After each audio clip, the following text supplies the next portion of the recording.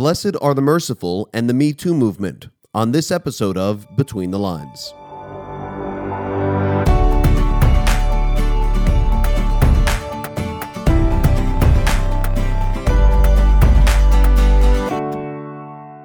I'm Peter LaRufa. Thanks so much for tuning in once again. I recently preached a sermon on Matthew 5 and verse 7, which reads, "Blessed are the merciful, for they shall receive mercy." Towards the end of that sermon, my third point in my outline was this: kingdom people are aware of those who are hurting and do acts of mercy and compassion in response. And I decided to reference two movements that are gaining steam and gaining momentum and are probably going to be around for quite some time that we're going to be interacting with as we continue to live in this world that while it's not our home, it's still a place that we're passing through and we'll be spending quite some time, all things being equal. One of those movements was the LGBT plus movement, which I explained in a previous episode, and the second movement was the Me Too movement. Now, the Me Too movement is a movement against sexual assault and harassment, especially against women, but not limited to women, especially in the workplace, but not limited to that either. It actually started in 2006. It just didn't get nearly as much of the groundswell it has since its resurgence around this time last year when I believe it was Alyssa Milano who tweeted something with the hashtag #MeToo, and now everybody has social media, way more than people had it back in 2006, and so it has gained a lot more steam in recent days. Now, I'm not endorsing the movement or knocking the movement. I realize there's a ton of agendas, there's a ton of strings attached to the Me Too movement. I'm not really here to talk about that. I wanted to talk about how we might apply it as we consider some of the things that I'm about to speak of.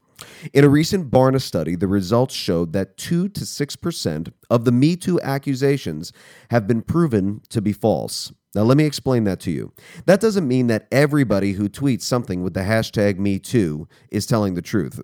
But what it does mean is that 2 to 6% of the Me Too accusations that actually are investigated, that actually go to trial, that actually are looked into, have been proven to be false. So if you do the math of those accusations that have gone the whole distance, that means 94 to 98% of the accusations to some degree hold water. And so I think those accusations should at least get our attention, always keeping in mind that people are innocent until proven guilty, but they should not just simply be dismissed as a phenomenon.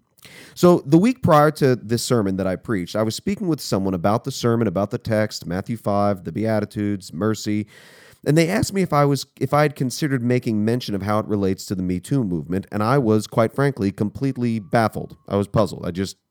I had no plan on making any mention of it, and I asked them why they asked me such a question, and they said that they had recently read that members of the Mormon religion were being dissuaded from coming forward with their stories, with their desires to participate in this movement to some degree and tell people that so-and-so did this to them.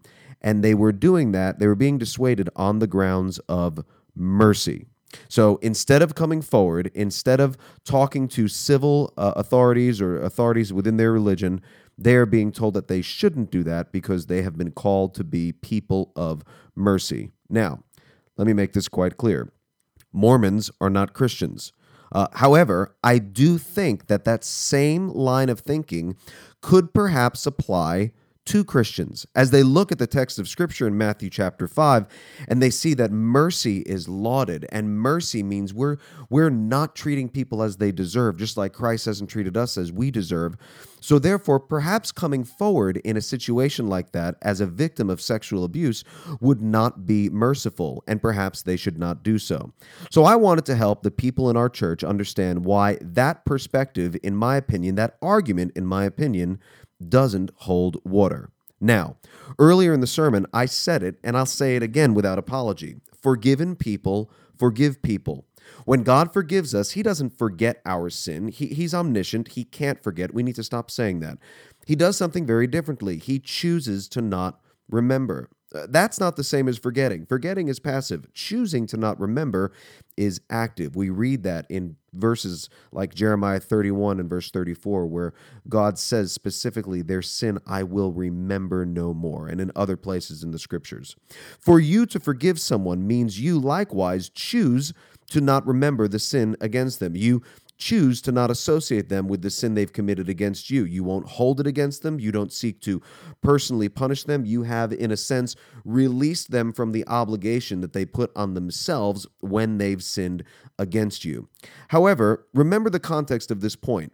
I said point number 3 in my outline. Kingdom people are aware of those who are hurting and do acts of mercy and compassion in response. With that in mind, here's the deal. One person coming forward saying that she or he had been sexually assaulted by another person is, in and of itself, an act of mercy and compassion. And here are 2 reasons why. First of all, it's very rare, extremely rare, that people who act in this manner get the help they need on their own. Very, very rare. That someone were to just stop all of a sudden and say, I've got to stop this behavior. Coming forward as a victim is very hard, but not coming forward in the name of mercy is actually not merciful at all, because the person whom you're basically speaking about could get the help they need by you coming forward, and they likely won't seek it on their own. And it's very, very rare that they would ever seek it on their own.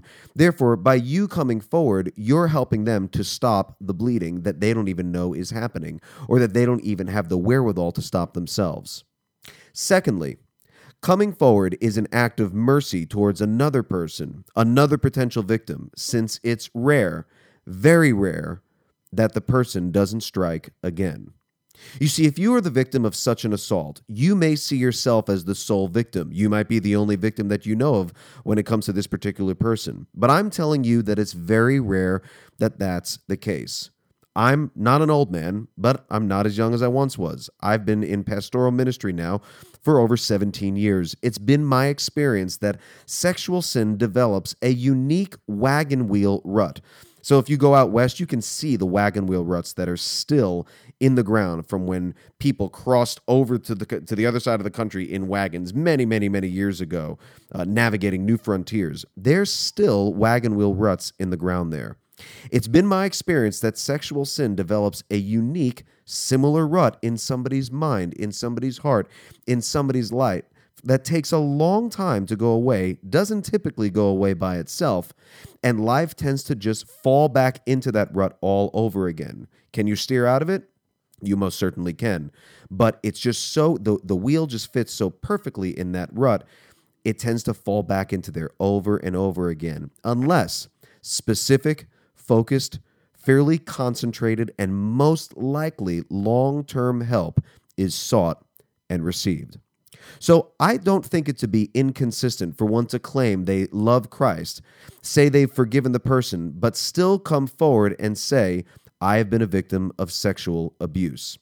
We're reminded in Romans 13 that the civil authorities that exist are in place because God has appointed them to be so. Romans 13, verses 3 and following, for rulers are not a terror to good conduct, but to bad. Verse 4, but if you do wrong, be afraid.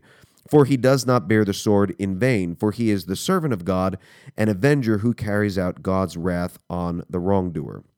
I believe it is a God-ordained function of the government to, generally speaking, provide general protection for society at large, and so I don't think it to be inconsistent with the Scriptures or unmerciful for one to come forward in a situation like that.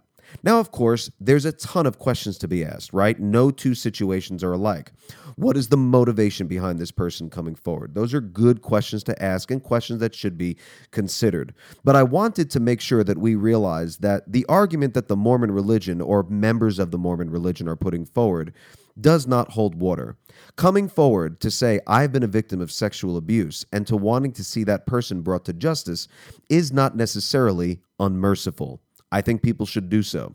And I think they should do so with gentleness, with clarity, with respect, and with the glory of God and the protection of others involved. They should do so in the name of mercy.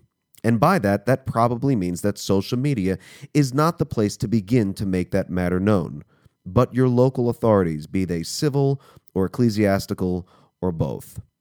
And if that's you, if you have been a victim of sexual abuse, regardless of what you think of any movement, regardless of any affiliation you have with any group, regardless of really any religion that you're a part of, you need to know that I and Pastor Aaron and our church and our elders stand ready to help you in what I believe to be an act of courage on your part and mercy towards others.